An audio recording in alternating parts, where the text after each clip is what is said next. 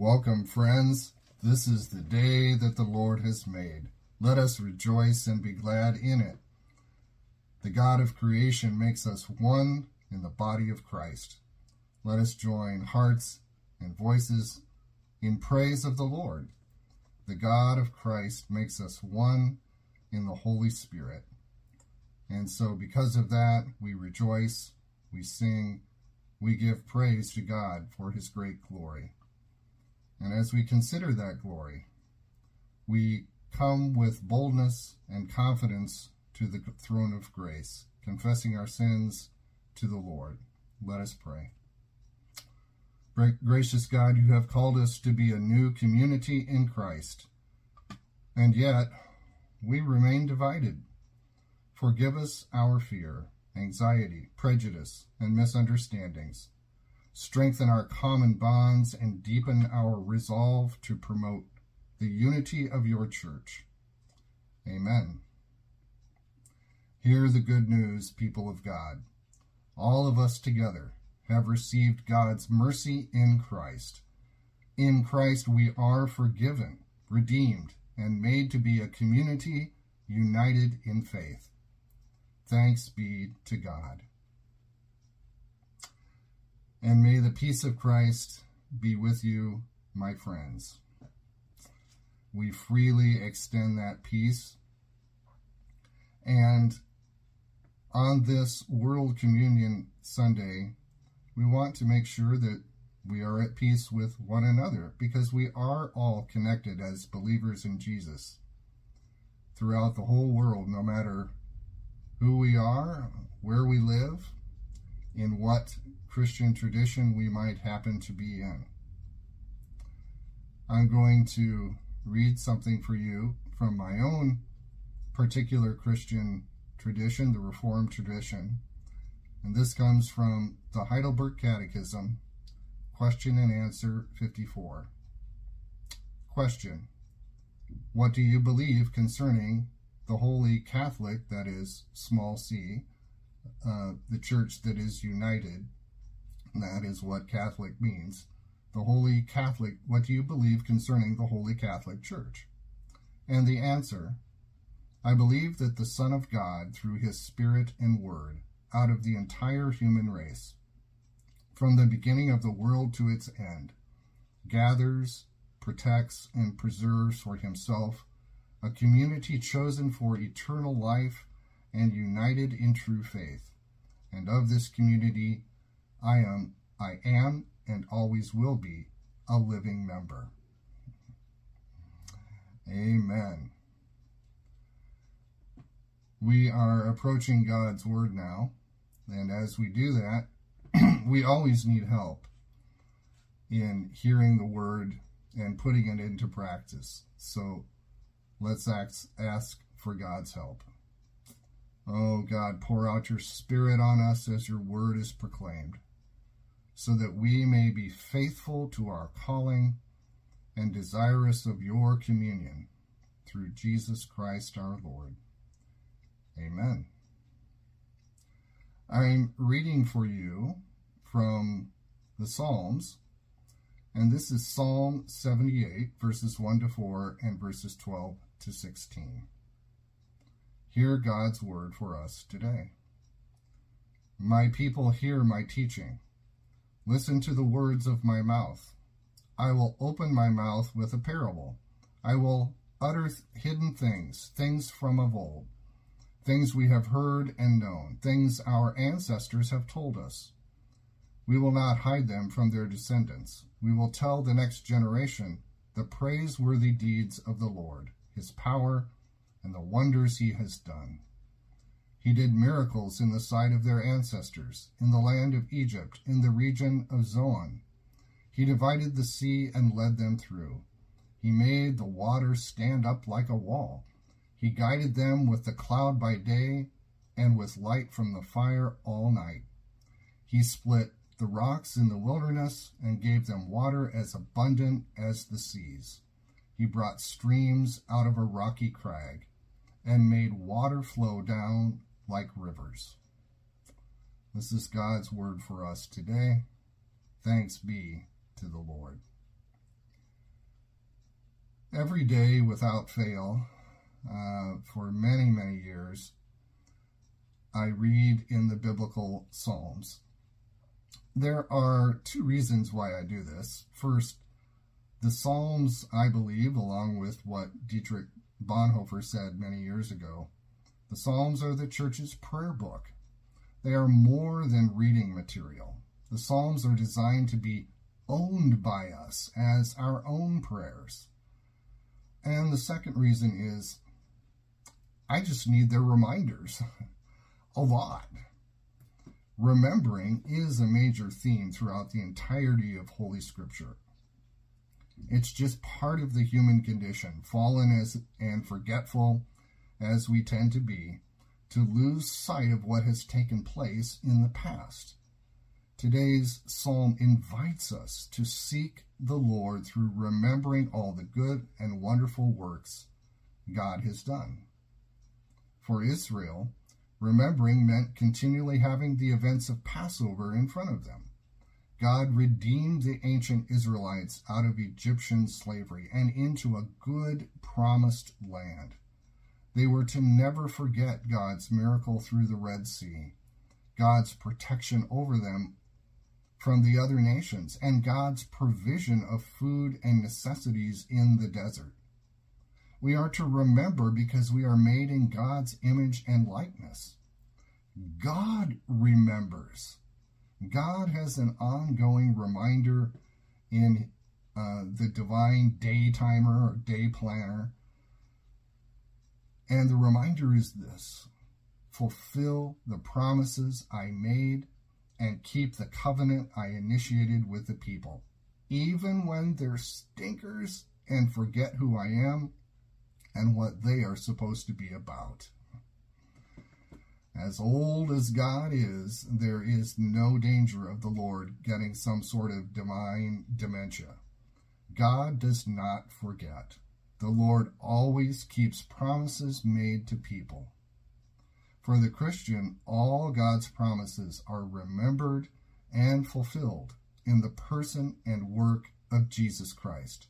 Deliverance from sin, death, and hell, the gift of the Holy Spirit, and ongoing presence and provision are given to us graciously and freely by the God who loves and cares for us.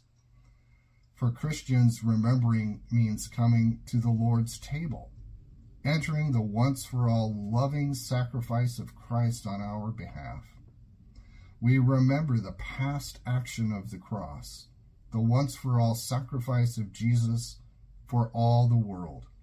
We are mindful of Christ's continuing presence now in the person of the Holy Spirit.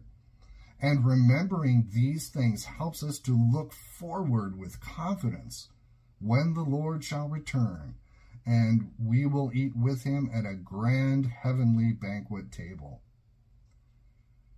One of the reasons that I do this, I preach, I write, I read Scripture, I talk about Scripture, I proclaim Scripture, and one of the major reasons I do that is to remember myself. Sometimes I forget. There are times when I'm overwhelmed with life and it feels as if God has forgotten me. In such times, I look back into my journal and I see what God has done. And I peer into the Psalms and see that the Creator God is active in the big created world, always attentive to working what is just, right, and good, bending twisted circumstances and the evil machinations of this world back toward the great arc of love. Psalm 78 is designed to recall historical events for, frankly, the theological education of the original hearers, the Israelites, and for ourselves now and for the next generations. Through passing on eventful stories from the past to future generations, God's people continue to remember and realize the incredible action of God in the world. In recalling stories of care and deliverance, God's commandments are kept. We can't keep commandments that we don't realize are there. Putting trust in the powerful and benevolent God of all brings assurance. It brings encouragement.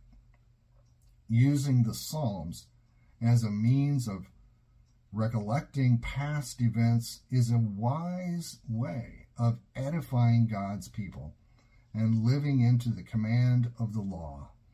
As the Israelites were about to enter the promised land, Moses restated the law for them and then said, and this is from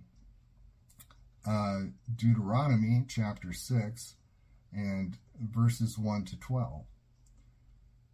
These are the commands, decrees, and laws the Lord your God directed me to teach you to observe in the land that you are crossing the Jordan to possess, so that you, your children, and their children after them may fear the Lord your God as long as you live, by keeping all his decrees and commands that I give you, and so that you may enjoy long life.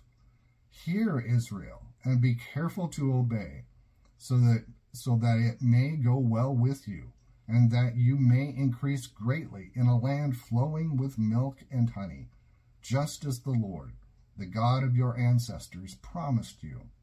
Hear, O Israel, the Lord our God, the Lord is one.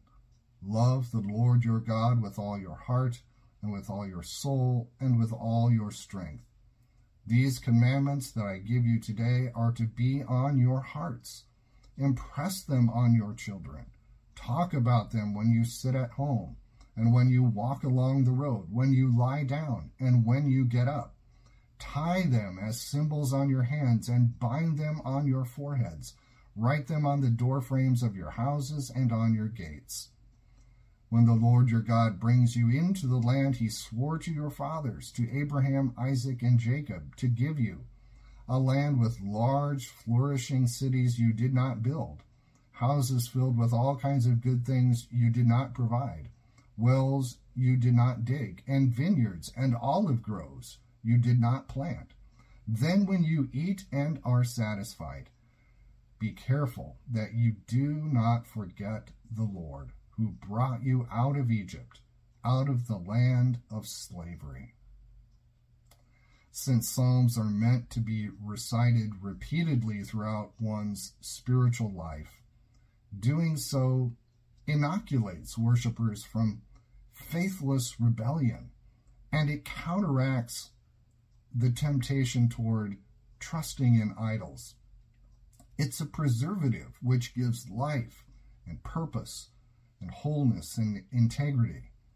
Regular spiritual consumption of the Psalms provides a pattern of instruction which molds and maintains the soul, so that when hard situations arise, when they come, not if, but when, the supports are there, the foundation is there to hold us up under the adversity.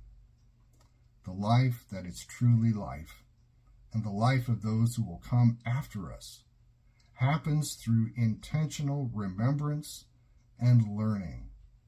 Today's psalm is a fitting invitation to set our hope in God, remember God's wonderful works, and keep God's commands. Let's pray. O God and Father of our Lord Jesus Christ, give us strength to live another day. Let us not turn coward before its difficulties or prove recreant to its duties. Let us not lose faith in other people. Keep us sweet and sound of heart in spite of ingratitude, treachery, or meanness from others. Preserve us from minding little stings or giving them. Help us to keep our hearts clean and to live so honestly and fearlessly that no outward failure can dishearten us or take away the joy of conscious integrity. Open wide the eyes of our soul, that we may see the good in all things. Grant us this day some new vision of your truth, Inspire us with the spirit of joy and gladness, and make us the cup of strength to suffering souls. In the name of our deliverer, Jesus Christ, in the power of the Holy Spirit. And we offer all of this and all the prayers of our heart in Jesus Christ and through Jesus Christ, in whose name we are bold to pray, and who's taught us to pray, saying, Our Father, who art in heaven, hallowed be thy name. Thy kingdom come, thy will be done, on earth as it is in heaven. Give us this day our daily bread, and forgive us our debts, as we forgive our debtors. And lead us not into temptation, but deliver us from evil. For thine is the kingdom, and the power, and the glory, forever. Amen. Thank you for joining me today. I look forward to being with you again. And as we go out into the world, as we observe creation, as we interact with others, we do so with the blessing of God. And so remember now this blessing from the Lord. May the grace of our Lord Jesus Christ, the love of God the Father, and the fellowship and the encouragement of the Holy Spirit be with you all, now and forever. Amen. Go in peace, brothers and sisters, to remember and to serve the Lord. Amen.